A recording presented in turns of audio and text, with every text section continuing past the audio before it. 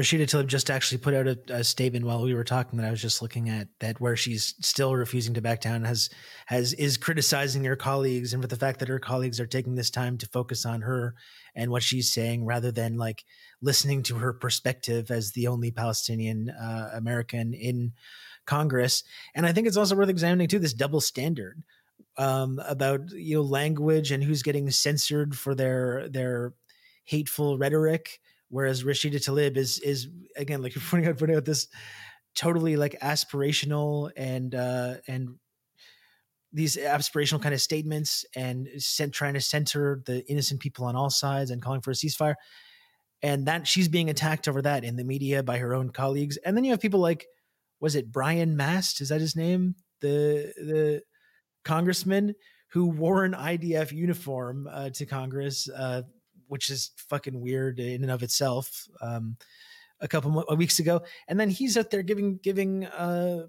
making statements and just like suggesting that, downplaying the idea that there is such a thing as innocent Palestinian civilians, and totally just whitewashing what we can all see are just horrific crimes, and no condemnation, no one kind of censoring or wanting to, devote time or put out statements about his horrible rhetoric.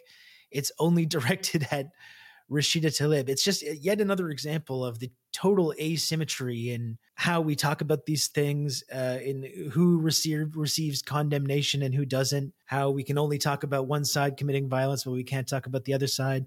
It's completely backwards and asymmetrical the way that all of this works. And it's one of the things that I think makes you feel crazy when you pay attention to it.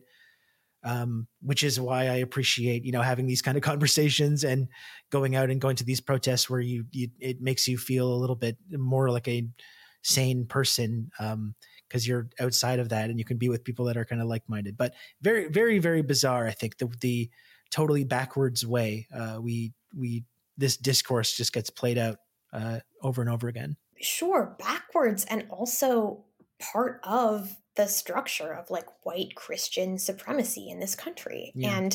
And it's, all of these things like serve a purpose, and anti-Semitism serves a specific purpose in terms of like upholding these power structures. And so I was just looking at Brian Mast's info, and I realized like he's evangelical and he volunteered for the IDF in 2015. Psycho. Oh, as like a paper God. pusher too. Yeah. He went over there to just do like I was like a desk job. Yeah. Yeah. But also Max Miller from Ohio. That's the one that I think. I mean, Mast's is heinous, obviously, but Max Miller got zero pushback for explicitly saying we're going to decimate them and turn Gaza into a parking lot on Fox News. Nobody cared. Nobody said anything. But Rashida Tlaib saying Joe Biden is supporting a genocide from the river to the sea, that is grounds for censure. Thanks for checking out The Insurgents. What you just heard was a free preview. To get access to the rest of this episode, head on over to insurgentspod.com, where you can subscribe for as little as $5 a month. Your support goes a long way to keeping this show going, and as a thank you, you get an extra episode every week. insurgentspod.com to learn more.